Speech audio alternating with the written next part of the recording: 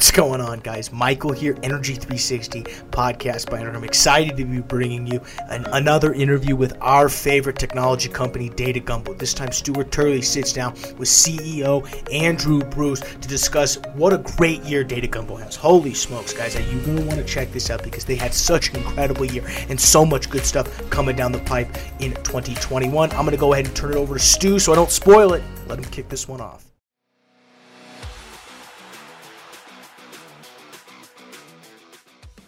Welcome. Thank you for stopping by the 360 Energy Net. So thanks. My pleasure. Thank you for having us. Well, I'll tell you what, you and I have talked several times, and DataGumbo is something that has really come around the corner, and it is fun to see your successful year. If we back up and tell a little bit, just a little bit of a new listener on what DataGumbo is, and then we're going to go through what a fast year you had.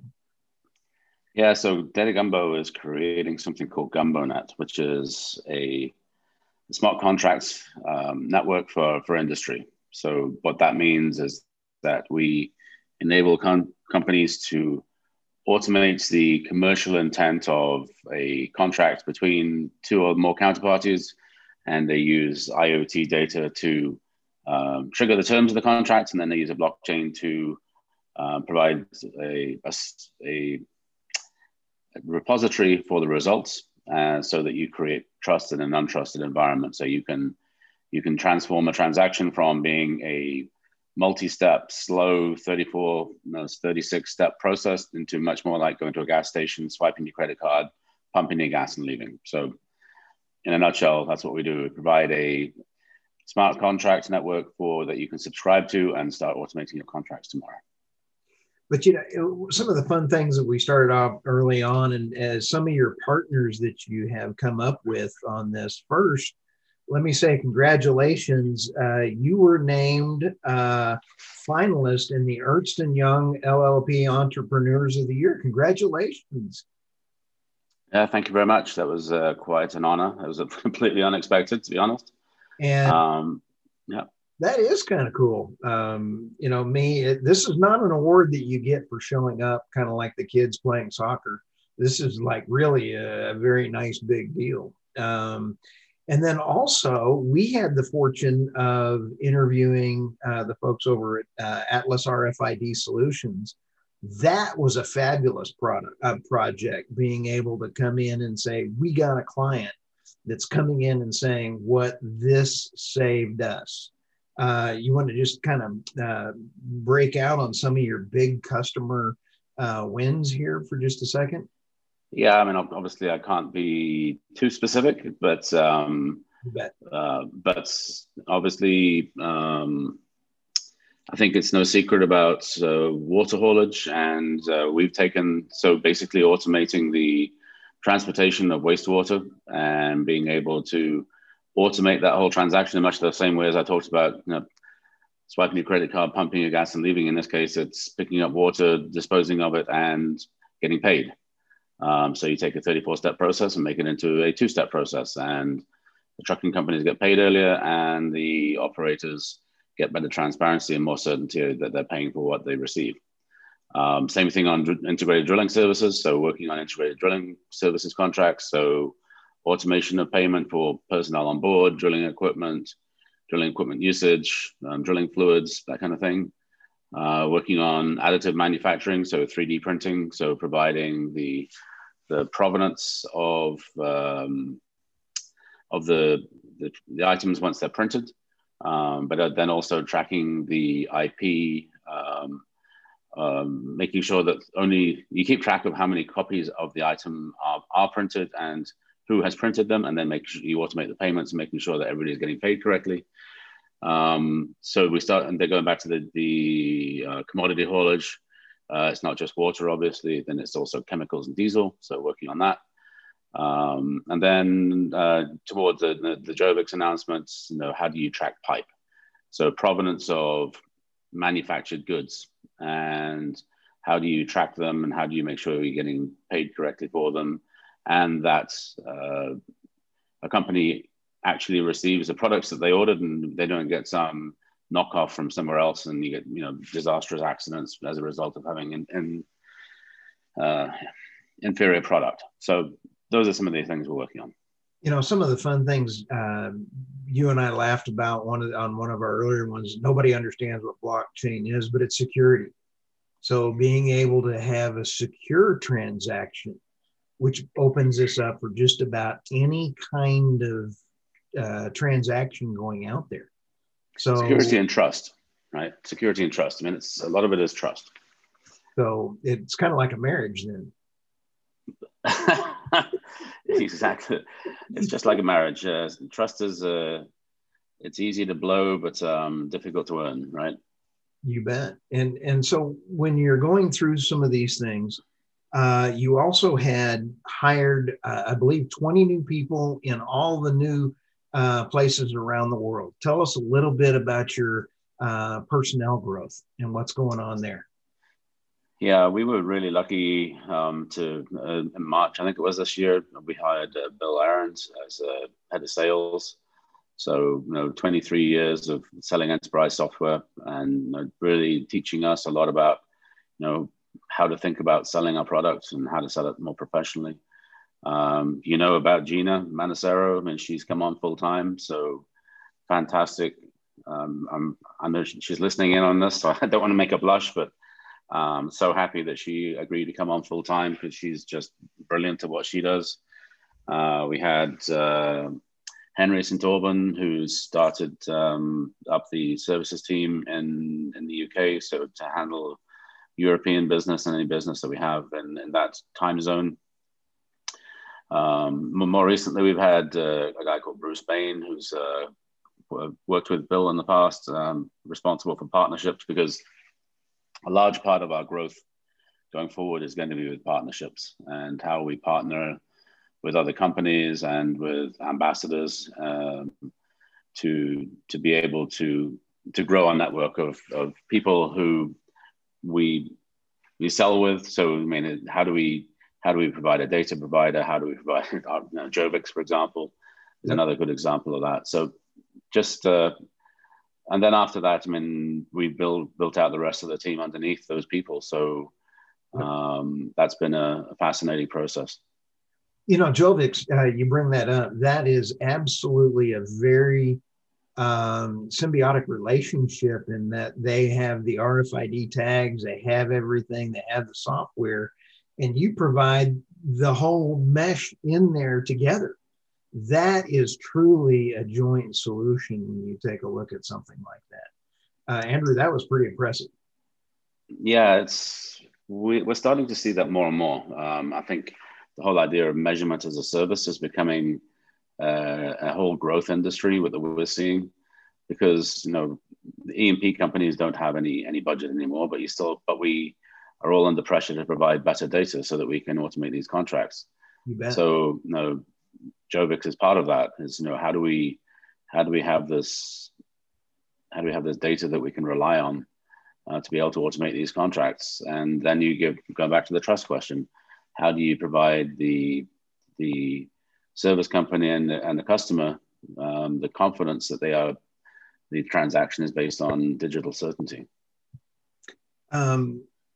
When you sit back and take a look at Henderson and you take a look at cash flow and you take a look at invoicing, it is so important for cash flow to do proper invoicing. We mentioned that just a minute ago, but geothermal energy drilling contract execution with Henderson, could you give me just a 50,000 foot?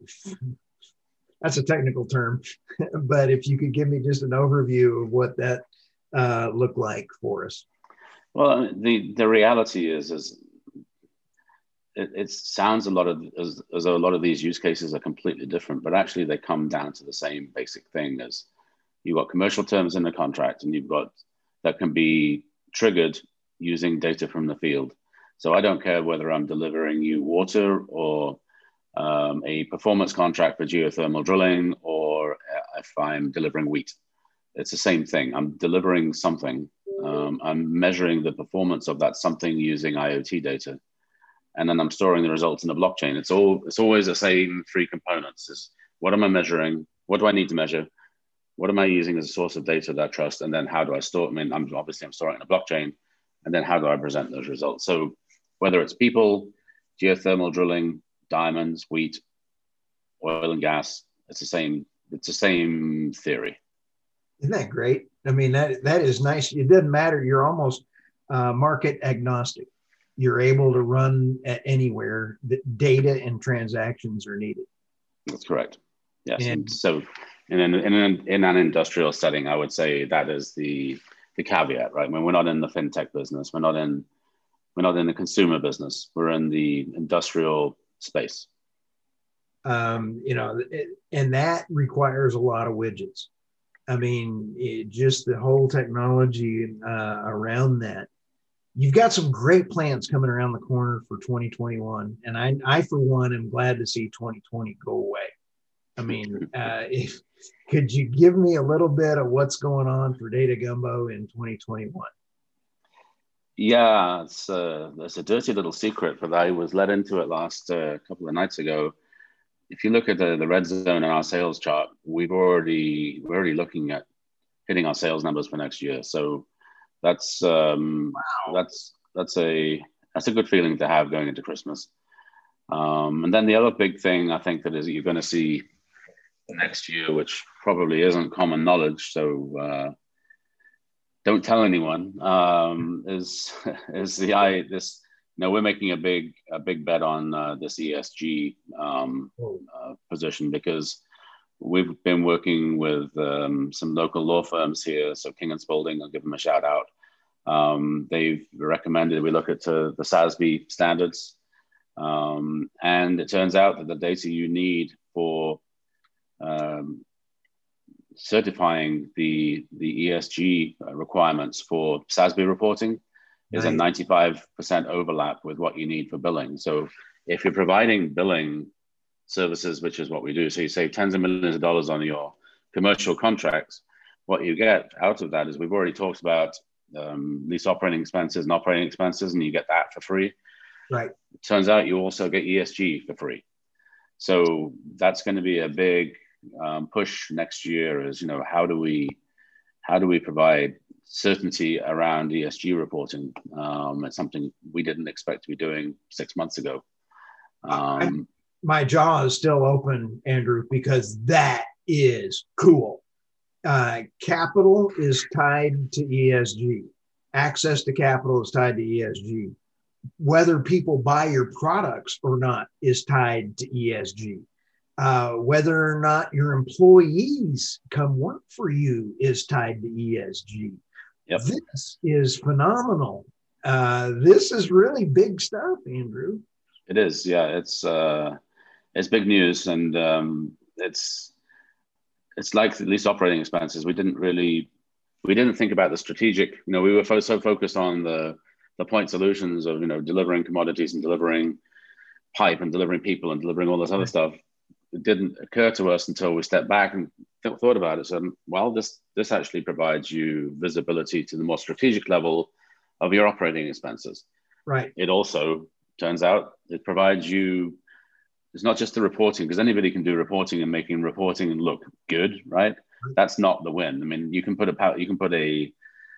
together a BI dashboard, which will make your reports look however you want. Right. This is getting down to certifying, yes, this is exactly what was done, because we're measuring the operation of the equipment, we're measuring the fuel utilization, we're measuring the efficiency of machines, and all of that is used to calculate the commercial intent of the contract, which then, by the way, tells you, okay, here is my ESG score. I'm sorry. This is about I'm just getting excited, because this is about the coolest thing I've heard in years, because Europe has been ahead of the US in ESG language scores, going through all of that whole process. And it's one thing to create an ESG plan, another one to measure against it. No one has any ability to measure against what they say. It's like China saying that we're going to be carbon neutral by 2050.